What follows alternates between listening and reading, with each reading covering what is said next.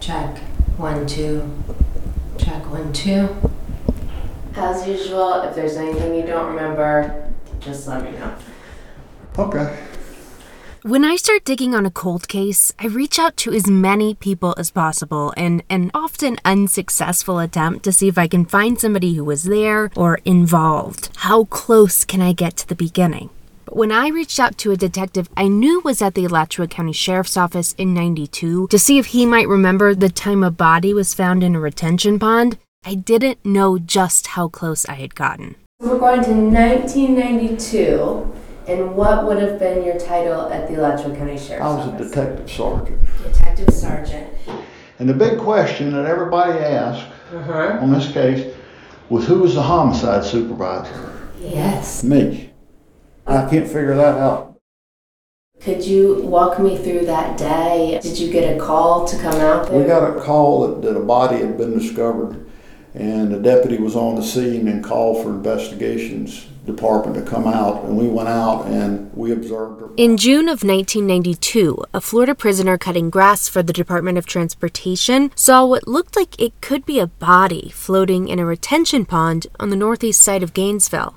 It was covered with pieces of trash, old styrofoam cups and empty beer cans, and so it was hard to tell exactly what they were seeing. But the prisoner's supervisor called it in, and Detective Sergeant Kenny Mack was eventually sent to the pond. I seem to remember somebody saying they thought it was a doll, or didn't quite look like a person. No, in her condition it wouldn't have, because it was just the top portion was, pieces were gone and down the bottom. When Kenny and the other sheriff's office investigators got there, they could see what the prisoner had found, but they couldn't get to it because it was in a retention pond, and that pond was surrounded by a 6-foot-tall, locked, barbed wire fence. Only the Department of Transportation had a key to the lock, and once someone was finally able to get a key out there, they still couldn't get in. Talk to me about the lock. Clearly, it had been locked for a long time. A long time. They had to use a lubricant on it to get the key to function on it. So nobody had been in there through that method for quite some time. They finally got the DOT key to work, and investigators and the ME were able to get inside the gate and get a better look. She was just inside the fence, probably, if my memory serves me correct, probably 10 feet from the shore. She wasn't in the middle, but she was onto the side. The sheriff's office took pictures of the entire area and what was determined to be human remains. You could see what was clearly a skull with teeth and clothes, a top, pants, a tennis shoe, and it was all in the shape of a body, as if someone had laid face down in tree pose. But when it was time for the ME to take the body out of the pond, things literally started to fall apart. The only thing holding what was left of her body together was her pantyhose. She was laying in that pond that was full of debris, a lot of slime and stuff on it, and she was barely visible. And we went in and got her out, and she was literally coming to pieces as if she was being brought out. While the ME's team did its thing, investigators were left to start theirs. First, they had to figure out whose body they were pulling out of a retention pond, and then, how in the world had it gotten there? If I remember correctly, I didn't have a theory. I was baffled. My opinion initially, she killed herself. But then the question lingers, how did she get in that pond? Now what do you think? I'm Haley Holloway, and this is Shallow Graves.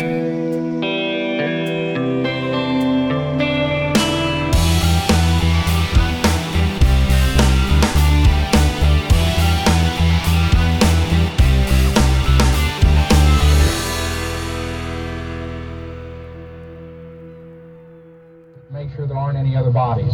The second one is, if there's anything of evidentiary value in relation to this case, the only real true thorough way we're going to find it is if we have this pond drained so we can see it and collect it as evidence. Once the body had been removed from the edge of that retention pond, the sheriff's office decided to have the pond drained in case there were any missing bones, evidence, even other bodies in it. Here's a report from Pete Christensen the day the pond was drained. Bit by bit and bucket by bucket, county crews and even prison inmates have worked through the day to drain this retention pond. If it yields no clues, identification will be left to forensic specialists. At this point, Gainesville, Florida was missing 2 young women who seemed to have just disappeared, their cases cold. The grisly discovery has quickly sparked speculation in this community. Could this be the body of missing U.S. student Tiffany Sessions, who disappeared across town 3 years ago? Police say that's unlikely. The body is too fresh. Rather, it could be the body of Judy MacFarlane, who disappeared in January, just 9 blocks from this site. We have dental medical records on Miss MacFarlane. We'll be making a comparison on those sometime tomorrow. They didn't find much else in the pond, just a few more bones that belonged to the body, which was identified as Judy's. The medical examiner had been able to use her dental records to confirm it was her, and then when he made his report, he noted a few really interesting things. And I'm going to get pretty specific here, but only because I think these pieces are really important to this case. First, the ME said Judy's body was in an advanced state of decomposition that was consistent with having spent 4 to 6 months in a freshwater environment, long enough that there was aquatic life growing on it. And remember, Judy had gone missing mid-January, and the body was found in the pond toward the end of June. Then the ME said Judy had no internal injuries, evidence of injury, or indications of natural disease. And finally, and maybe most importantly, so remember this for later, the medical examiner said there was post-mortem damage, but no peri-mortem damage. So there weren't any signs of trauma from when or around when Judy died, but there was damage to her body from after death. Okay, so I think those were the big findings, but there were also a couple kind of weird findings. Judy still had a bunch of cash, $240, which obviously could have been from that check she cashed at the bank, but there were also some rocks and 2 fragments of brown glass. All of that was in her pockets. Glass, I could not begin to fathom what the glass is about in her pocket. She picked it, it somehow got in there, I don't know. Or she had some glass in her pocket when she hit the ground, it shattered, I don't know. One theory is that she used the glass to cut her wrist, but there's no way of proving that. As with many cases that wind up cold, Judy's presented many more questions than answers, and this part is really important to understanding the case. Because the medical examiner could not identify how Judy had died, he said officially that the probable cause of death was undetermined. And that left everything from premeditated murder to homicide to suicide on the table, all of which was publicly suggested by the sheriff's office. When Judy first died, the cops wouldn't even call it a murder. They said she died under suspicious circumstances. For Judy's older sister, Nancy, this was one of the most difficult parts of the case. This undetermined label that made it seem like anything could have happened. It was all articles about the police are baffled. We don't know how she ended up where she was. You know, it's almost like, okay, if she wasn't murdered, if she wasn't killed that way, then what are you trying to say? She jumped over a 8-foot fence with barbed wire and threw herself in a pond and killed herself? Mm-hmm. Because it would be suicide. So which is it? She was either murdered or she committed suicide. It didn't make any sense. The autopsy helped draw some assumptions. Judy was found fully clothed, she had jewelry on, and she still had all that cash in her pocket. And we know on the last day Judy was seen alive, she cashed that $400 check with her younger sister Jeanette and their friend James Arnett. Now, whether the money in her pocket was the same cash or not, Mary feels like the fact that she still had money in her pockets makes her death feel less random and suggests Judy hadn't just been targeted for anything valuable on her person. We're told, that she had not been raped, and they found cash money in her pockets or on her. Her jewelry was on her. So here again, it wasn't that somebody kidnapped her to rape her and stuff or rob her, right? She had a diamond ring on And I want to say she had diamond earrings also. So if you're going to rob somebody, that's the first thing you would have stripped. Strip the money out of her pockets, strip the jewelry off of her. This is a really interesting turn in this case for me. When someone just disappears, it sometimes seems like anything could have happened, right? But when a body is found, at least in Judy's case, it feels like that list of possibilities of what might have happened should get shorter. And I think that's one of the reasons this story doesn't make sense. At least to me, the circumstances, Judy being found in this locked retention pond, scream murder, right? And then add in the fact that Judy had been in the military, serving 2 years in the Army and 4 more in the reserves. I have to imagine she knew how to defend herself, which just adds to the list of things to question. So Gainesville had yet another massive mystery around the very probable murder of another of its young women. But this time, there was no task force formed. There were no national efforts made. There's not even a report of a death investigation. Instead, it turns out the 2 local law enforcement agencies were actually arguing over who got Judy's case, or rather, who had to take Judy's case. With Judy MacFarlane's case, initially what I recall, it was a question of jurisdiction, because the jurisdiction where her body was found was right on the cusp of where the county meets the city of Gainesville. I remember, for whatever reason, it's almost a vivid recollection of an ASO detective. I can't remember who it was, but I can remember a sheriff's office detective and someone from GPD having this conversation in the hallway. It was like, no, she was murdered in the city. And Sadie Darnell was the Alachua County Sheriff from 2006 to 2021, but she was the Public Information Officer at the Gainesville Police Department when Judy's body was found in '92. Sadie never touched the case, but she was there for this fight about where Judy could have been killed before she ended up in the county's retention pond. There was this back and forth of, no, she was probably killed in the city, and then they dumped her in the retention pond. That was the county saying that because they wanted the city of Gainesville to take it. And then the city was saying, nope, her body was found in your jurisdiction, it's yours. Just so this is clear, and maybe you already know this, but police departments generally cover cities, while sheriff's departments tend to cover counties, usually the areas outside of the city that are still in the county, just a difference in jurisdiction. Sadie said this particular retention pond, which was surrounded by thick woods on 3 of its sides, was in the county, but just outside the line between the city and the county. And so she was hearing a detective from the sheriff's office, which was responsible for this pond, trying to make a case that Judy could have been murdered in the city before she ended up in the pond, and thus the Gainesville Police Department should have to do the death investigation. That's wild that they were fighting over who didn't have to. I remember that conversation going back and forth. And I thought, well, But to me, it was clearly a county case because her body was found in the retention pond of the county. Now, it was close jurisdiction.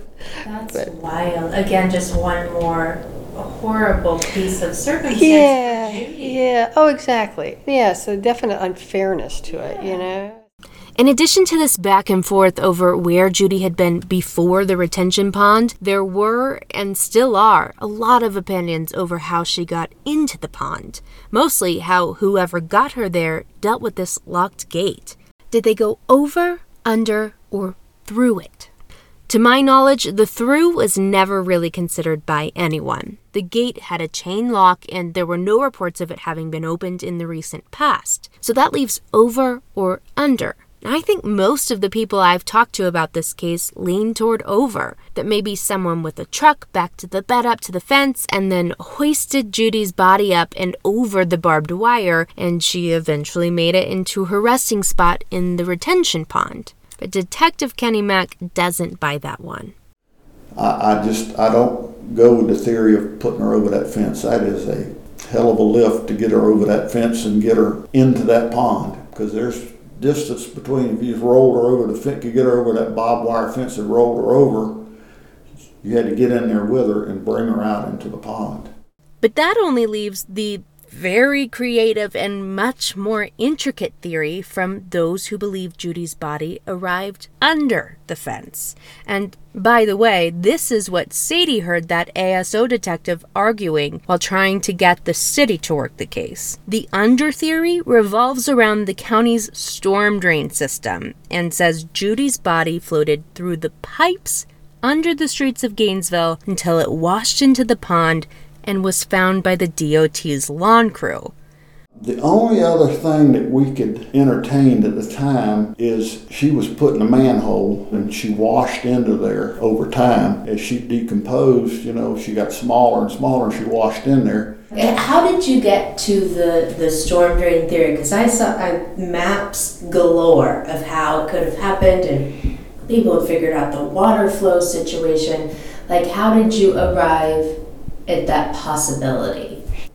One theory we had was she washed through, and this bears out because William Maples at Pound Identification Lab said she appeared post-mortem to have had injuries consistent with a hard fall. This is why I wanted you to remember the medical examiner's report and how he said there were no signs of trauma to Judy's body from around the time of death, but there was damage to her body after she'd already died. Specifically, he noted that several of her bones had been scraped up from contact with a rough surface, most likely concrete, after death.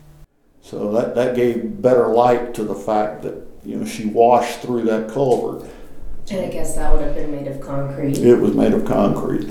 Are you following this? The working theory in '92 was that Judy had been put in some sort of storm drain that fed into the retention pond, and that was thought to be the best explanation for how she ended up where she was found. After Dr. Maples came in with a concrete thing and being at the scene and looking and seeing how difficult it would be to get her over that fence and then have somebody crawl over the fence, one person or two persons, and then drag her out where the body was located in the pond, that would just seem to be the best theory we could come up with. Sergeant Eckert said, the only other way you could get her in that pond is through that storm drain. And then here comes Dr. Maples saying there's damage to her body that would indicate she'd been pushed, drugged, slid, whatever on concrete. And I said, well, that makes a lot of good sense. One of the biggest problems that came along with this theory is that there are thousands of access points to any given city's drainage system. There are 400 storm drains just on the University of Florida's campus. So someone at the sheriff's office had to get all these maps and diagrams of the county's drainage system together. And then they studied how the water flowed underground, the sizes of the pipes that led to the different retention ponds, where they narrow, so on and so on and so on, just to try and narrow down a likely route and possible starting points.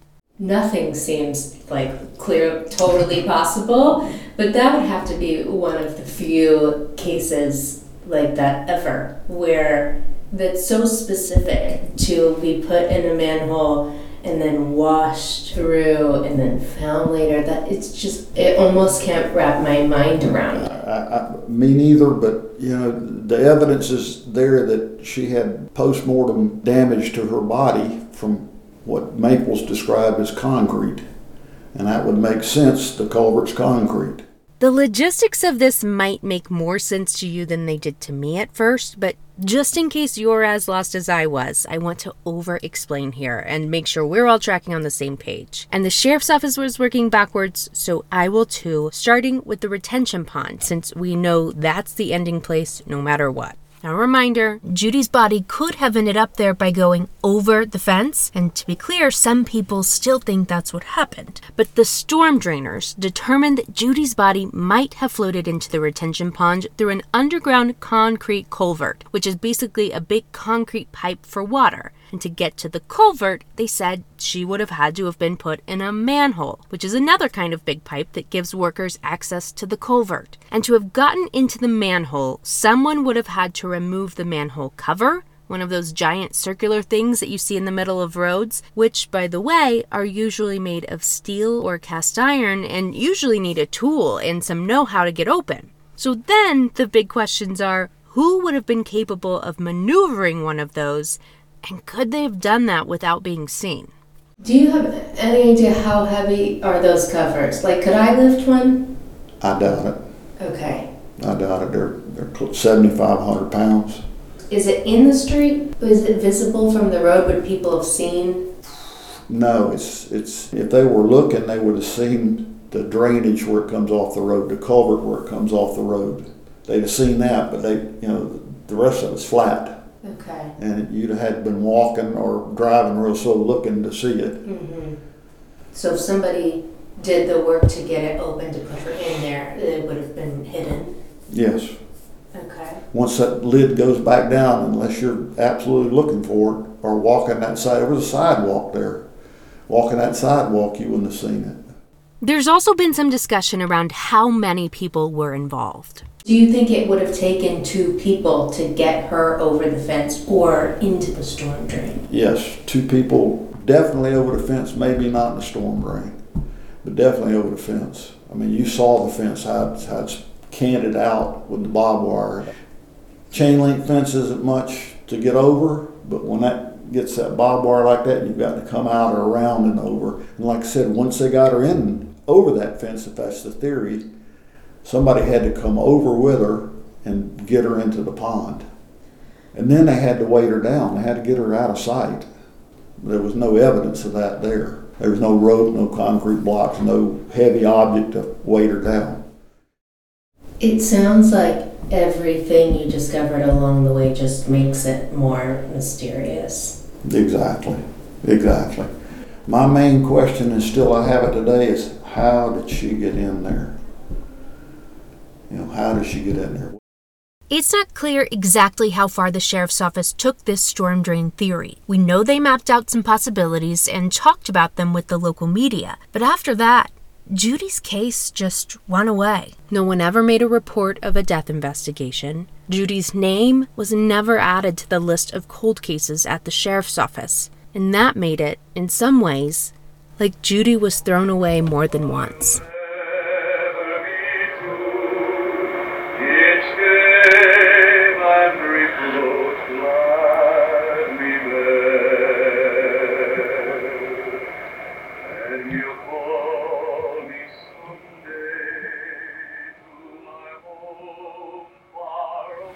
Judy Arlene Scott MacFarlane, who was born in Beaumont, Texas, November 25th, 1961, passed away on June 25th of 1992 at the very young age of 30. She's survived by her mother Shirley Scott of Gainesville, her daughter Melissa MacFarlane of Gainesville. Judy was buried on July 4th, 1992. Her family, friends, and members of her church filled the pews as her pastor struggled with what to tell this grieving group. What is life?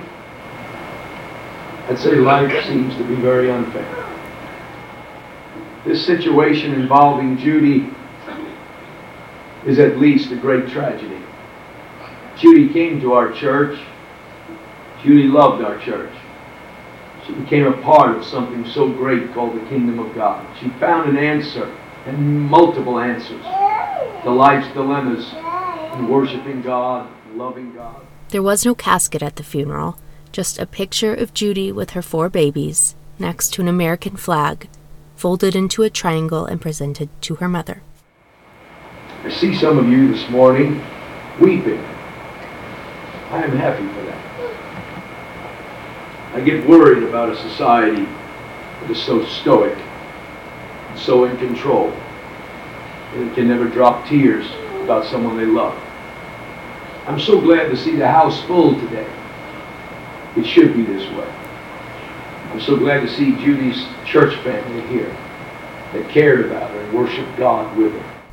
After a brief emotional service, Judy's bones were laid to rest in a cemetery where her kids could visit her as they grew up, whether they were ever given any answers or not. Death has invaded our ranks, taken from us Judy. Therefore we commit her body to the grave, dust to dust and ashes to ashes, and her spirit back to God who gave it, believing there will be a resurrection of the just and the unjust. And that should be the end of Judy's story. And for the sheriff's office, it was.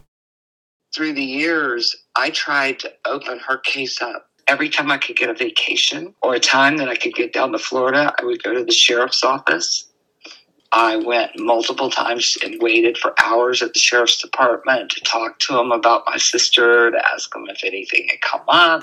Would they open the case? Why won't they help me? I would call.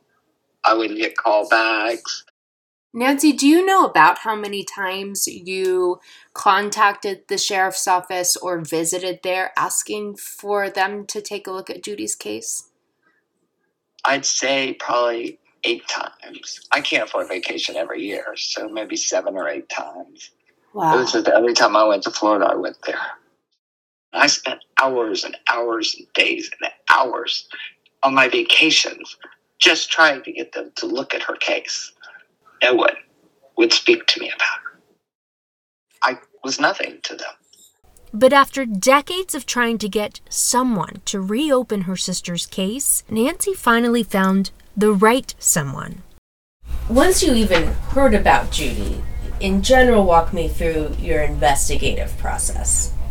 Well, when I first got the police reports, I documented in my notes where everything occurred. So I'm very visual. I had to see it. So I wanted to see where the retention pond was. I wanted to see where the church was. The cold case detective at the Alachua County Sheriff's Office, Kevin Allen, was basically starting Judy's case from the beginning. Nancy sent him some newspaper articles and documents that she'd been holding on to since her sister first disappeared, but there wasn't much else for him to work with.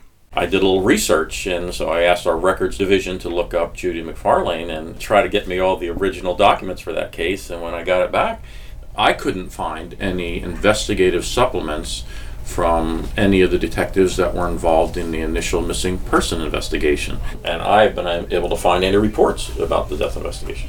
So, you know what we know about Judy's disappearance and how she was found. And now I think we should take you through who we know. Because if the circumstances around Judy's disappearance and death seemed mysterious, wait until you hear the detective's list of witnesses and possible suspects and what else was going on back then. Was anyone ever looked at as a suspect in this case? Or brought in to be interviewed as a suspect?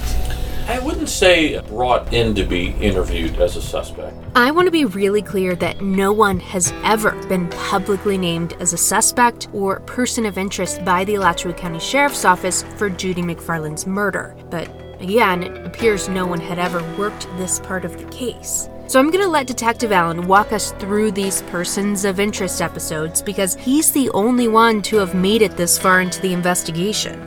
There are plenty of suspects in that case, as you know, and a couple of them have motive and opportunity. There are so many people to look at and things to consider that it's almost like a sick version of Choose Your Own Adventure, but with a list of men and an actual woman's death as the outcome no matter the path. So we're going to go through each of them one by one and in no particular order, and we'll see what shakes out at the end. I want to start in a whole different chapter of Judy's life, before all of her kids had been born, before she was living with her mom, before she'd started this new chapter at her church. Because before Judy found Jesus, she found Jim. I think the biggest turn in Judy's life is when she met her husband, because that seemed to start her down a whole different road. Jim MacFarlane was a pilot, and he was a smuggler. And he smuggled drugs for cartels in South America and Central America. And so Judy went from probably living a normal lifestyle to marrying someone who is a pilot for a cartel. That's on the next episode of Shallow Graves.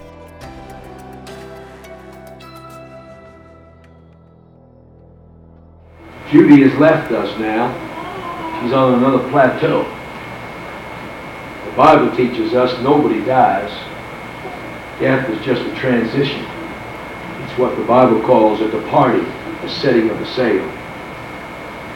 Don't you ever think Judy is not alive. This is just a plateau. This is just a level. We live on.